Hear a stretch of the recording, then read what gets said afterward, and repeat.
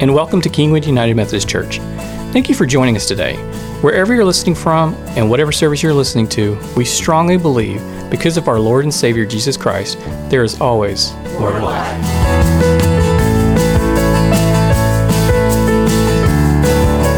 As we launch into a new sermon series, which we were intentionally praying through as a staff together, as pastors together, we really focused on what's an important message that needs to be heard as we move into these new rhythms of a new school year. And so from the book by John Mark Comer, The Ruthless Elimination of Hurry, we want to set out the next several weeks to recognize that hurry, as Dallas Willard has said, is the greatest enemy to spiritual life in your day. And you have to ruthlessly eliminate it. And throughout this series, we want to focus on how hurriedness, borrowing the world's pace, becomes a barrier, and what are the historic practices we find in Scripture and the teaching of the church that help us combat that. As I thought of my own way of incorporating how does that look, I'm reminded that several years ago when Sean and I were in our mid-40s, we decided to get healthy, and we joined a health club and we hired a personal trainer, David. Ends up being a beautiful thing. He goes on to Asbury. He's gotten his degree. He's working in the pastoral ministry. But at that time, he was someone who was half my age and was really fit. And we were wanting to become fit. You know that image you have in your mind. And so we go to that first kind of assessment. And he says, well, we want to check some things out. We want to check your strength. We want to check your range of mobility. Sean's flexible. Sean's been walking. She's just fine. And then it comes to me, and I'm not so flexible. And he has these large rubber bands. Now, my wife is been trained as a physical therapist, so she knows what those do to your body. I didn't. And so he said, I want you to stand on it and do this as many times as you can. And I did that. And then I want you to wrap them around your knees and walk sideways. I thought, this is stupid. He just, so I walked sideways. Now I want you to bend down. And we did all these leg exercises. I hadn't done a whole lot with my lower body. And he said, okay, that's good for today. So let's just kind of wrap up. And I said, good for the day. We joined a health club. In my 18-year-old brain kicked in thinking that's what my body could keep up with. So I went to the treadmills.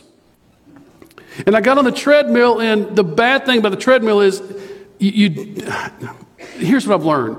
If I ever get on a treadmill again, I'm not getting next to the thin guy with a size 30 waist. I just know that, right? I wasn't thinking this through, and I get on the treadmill. And here I am going, and I look over, and it's, they're all run. I said, well, I can keep up with that. So I up the space, I'm still behind. Up the space. Do you know if you walk sideways and you're not used to using muscles in your hip flexors, and you walk sideways with a band for 5 minutes, what that's going to do to your legs in about 1 minute on the treadmill? I see some people know exactly what I'm talking about. I stove up and went face plant first into the treadmill. It shot me off the back. And there I am on the ground in front of everybody. And they're all looking over and no one's trying to laugh. And I said, y'all don't try that, okay? It takes years of training to dismount like that. So then I told the attendant, go turn that thing off. I'm leaving. I'm too embarrassed, right? That's what life is like when we allow the world and culture to determine the pace of our life. So sometimes you feel maybe it's a country and western song yet to be written. I can have Jim Welch see if anybody's sung it yet, but I got thrown off the treadmill of life. How's your treadmill? Are you running in place? Are you just getting tired? Do you have a purpose for what you're doing? What we want to explore is, what is it about a relationship with Christ that makes that different for us? What makes it different? And so we're going to look at a couple of things. Today we're going to read 3 verses in Matthew. In a moment, you're going to read them from the NIV and from the Message translation. Eugene Peterson has written the Message translation. It gives us another lens into that passage. But as we were looking at this series, I went to that cabinet I've told you about that has some 6,000 illustrations of my granddad's, and I was pouring through, and my heart led me to prayer, and there's a long file section on prayer. And There was a man who lived named Dr. Charles Farrell in Ohio who used to preach revivals as a Methodist.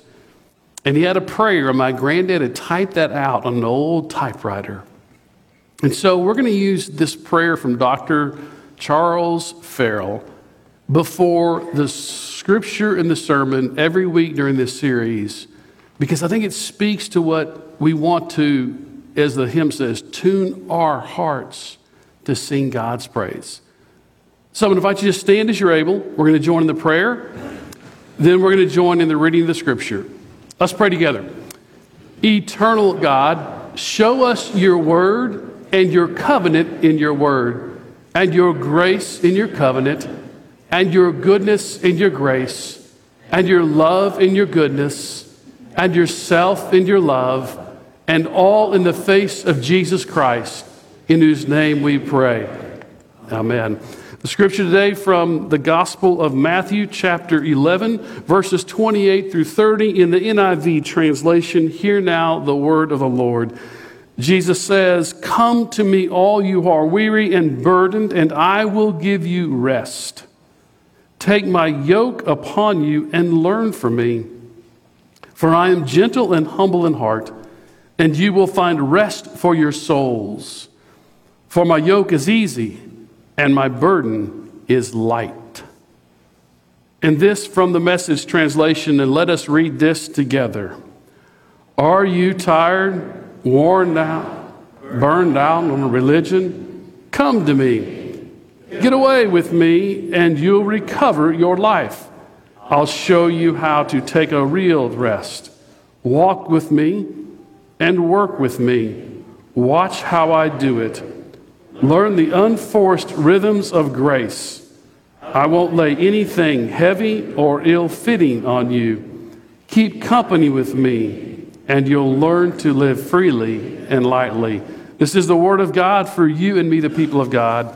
Thanks be to God. You may be seated, and as you are, let us pray together.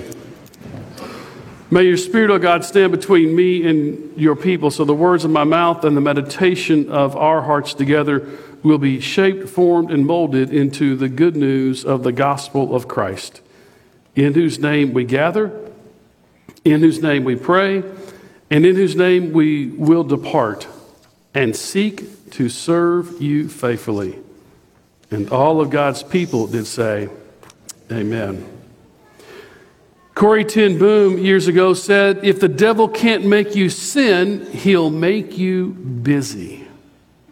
The devil can't make you sin, he'll make you busy.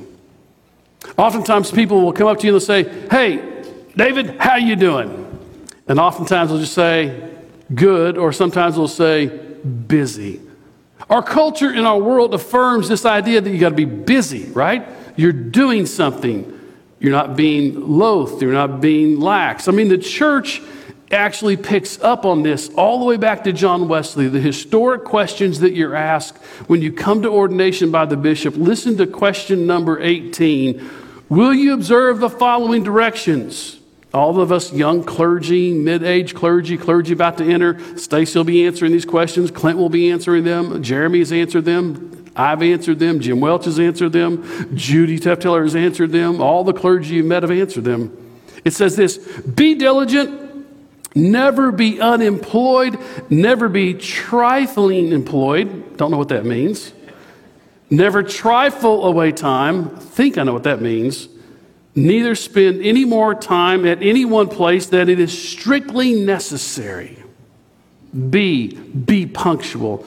Do everything exactly at the time, and do not mend our rules, but keep them not for wrath, but for conscience sake. This concept that pastors needed to be busy was part of the reason probably why most circuit riding clergy early in Methodism died at an average age in their early and mid-30s, because they constantly were driving themselves. I don't know about you, but I know that when I push myself too much, I can tell, because when I go too far, I get a migraine headache when I don't have enough sleep, right? Your body physiologically will tell you when you have not rested.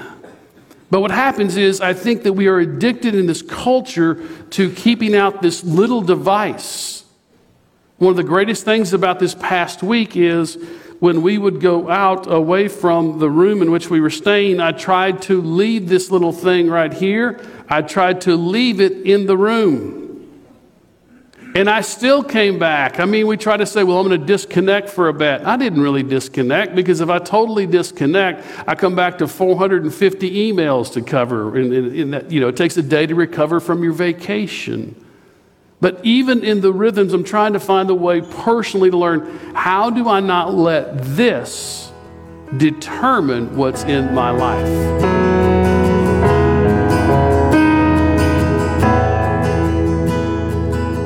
Thanks again for joining us for today's message. We will return to the sermon in a moment, but first, we would like to ask for you to rate, share, and subscribe to our podcast.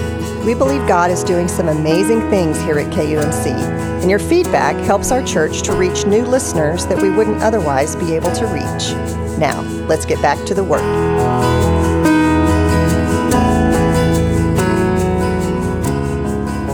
I've learned little phrases like, I wish more people would face their problems and not Facebook them. There is no Instagram solution to spirituality. However, we're addicted to a culture that thinks if we share something or post something, or we go to Bible Gateway, put a neat background and quote a scripture, we've told everybody we're spiritual, and we get back on the treadmill of life and busyness. When our lives are hurried and busy, too often it reflects that we're not walking with God.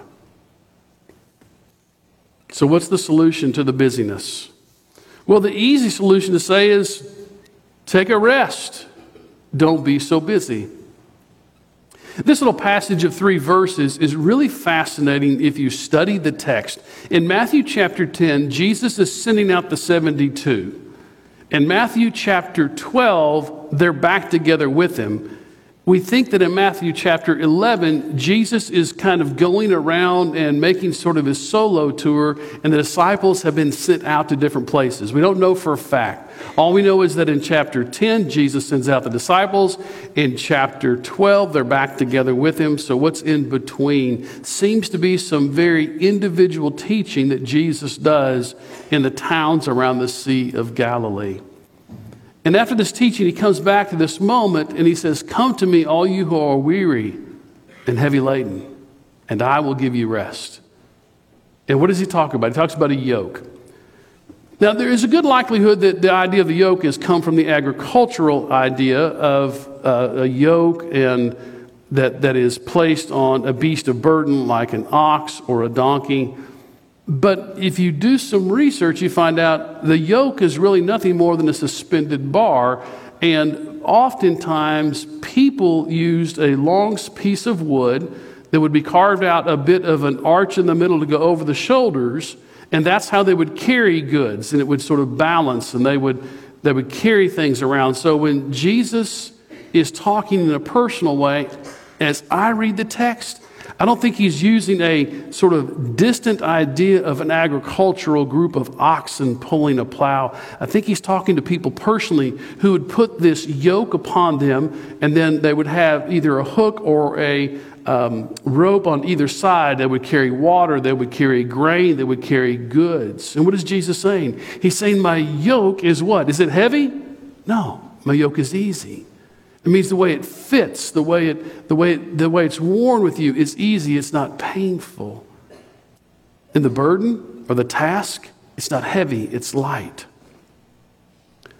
If we want to learn how to break away from the busyness of the world, then we have to understand that the way of Christ in following Jesus is not simply an option to be added to what we do.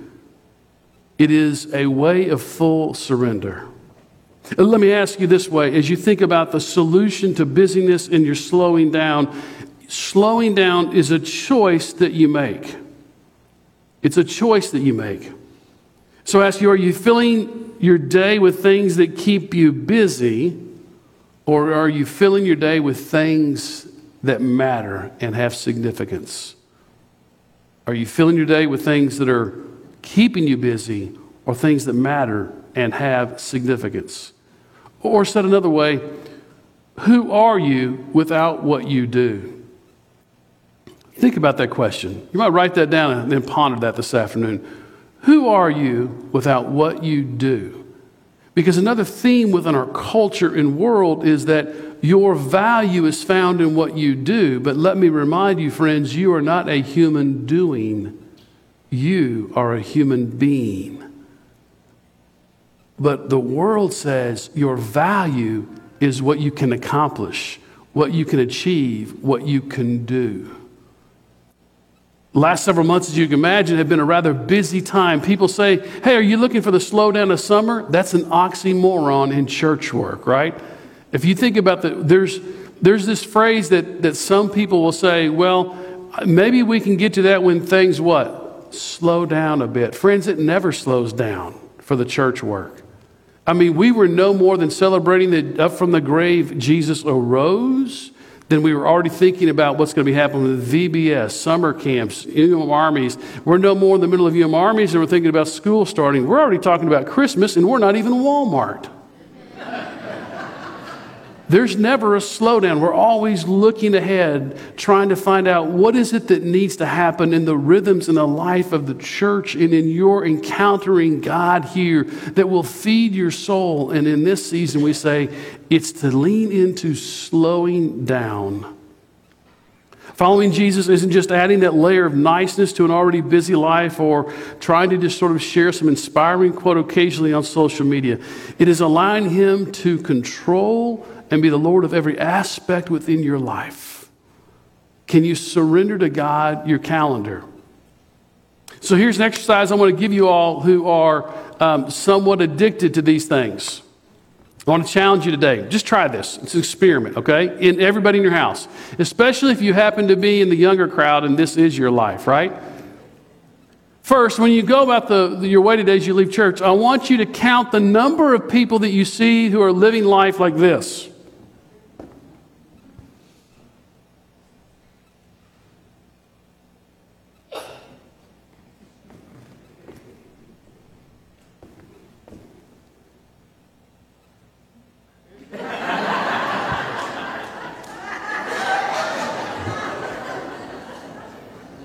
Count those people. Count those folks. Not to be judgmental, just count and observe. Second task I have for you today. I want to challenge every one of you to see if you can do this. Can you take this and can you choose, and don't do it at 10 p.m. when you plug it in to go to bed. That does not count. In your waking hours, while you are awake, can you take this device and can you set it down and leave it alone? Not look at it, not consult it, even when it goes for 1 hour. Now, I'm not technologically advanced, but you know what you can also do to help yourself with that? Airplane mode. When we went on our trip for a brief time, actually the greatest time of renewal for me was on the airplane. You want to know why? Because it couldn't be contacted no matter what. And it finally arrived in the rhythm that when I got to where we were going, it was going to stay in the room. And I come back to it. I had to make a choice to not live into the digital addiction that distracts our lives and it affects our souls. So in the coming weeks, we want to focus on how to ruthlessly eliminate the hurriness of life. Part of that happens today as you come to communion. And as you come in a moment, I'm going to ask you, as you come, you'll receive a portion of the bread, you'll dip it into the chalice. I'm asking you to come with your hands like this. And I want you to think about what is the burden that you're carrying that you need to leave here. Think of it metaphorically as being in your hands. Maybe it's a pain. Maybe it's a regret. Maybe it's a hurt that you're holding on to. Maybe it's frustration. Whatever it is, think of it as being in the midst of your hands. And as you come to communion, as you're invited by the ushers in a moment, hold that in your hand as you bring it forward. And then as you come to that moment of communion, before you receive the bread, I want you to imagine that you're just letting it go. That you're just letting go what's the heaviness. And that what you receive is the tangible love of God expressed in your life. In the bread that's ordinary bread, in the unfermented juice of the vine, God says, I love you. And as you come to this table, here's your third assignment this week. Number 1, count the people buried in their phones. Number 2, learn to set it down. And number 3, go read the scriptures and tell me if you ever find Jesus saying to the followers or the people that he meets, hey, come on, pick up the pace, people. Come on. What is he all the time doing? Taking a step away, connecting with God. 3 pieces of homework, because we're all starting back to school this week. Things for you to think about. And as to move us into this time of the great Thanksgiving, I offer this prayer that is not my own, but the words of Debbie McDaniel, and I will read them intentionally. They will not be on the screens, so you'll have to just close your eyes and listen with your heart. This prayer, a prayer for taking the yoke of Jesus. Let's pray together. Thank you, God, that your yoke is easy and your burden is light. Thank you that you promise to give the worried, the hurried, the pressured, and the stressed out rest and peace for our souls if we just come before you. Thank you that you already know all that concerns us and you care. We're so grateful for your reminder that we don't have to carry it all on our own. Forgive us for the times that we've tried to fix things in our own power, for not taking the time to rest, or coming to you first with our needs and our burdens. Thank you for the refreshing that comes from your Spirit, filling us with joy, covering us with a shield, leading us forward with hope. Equip us to be those who take notice of others who seem weary and burdened too. Help us, O God of love, to slow down, to take the time to point others to you. For we ask this in Jesus' name. And all of God's people did say, Amen.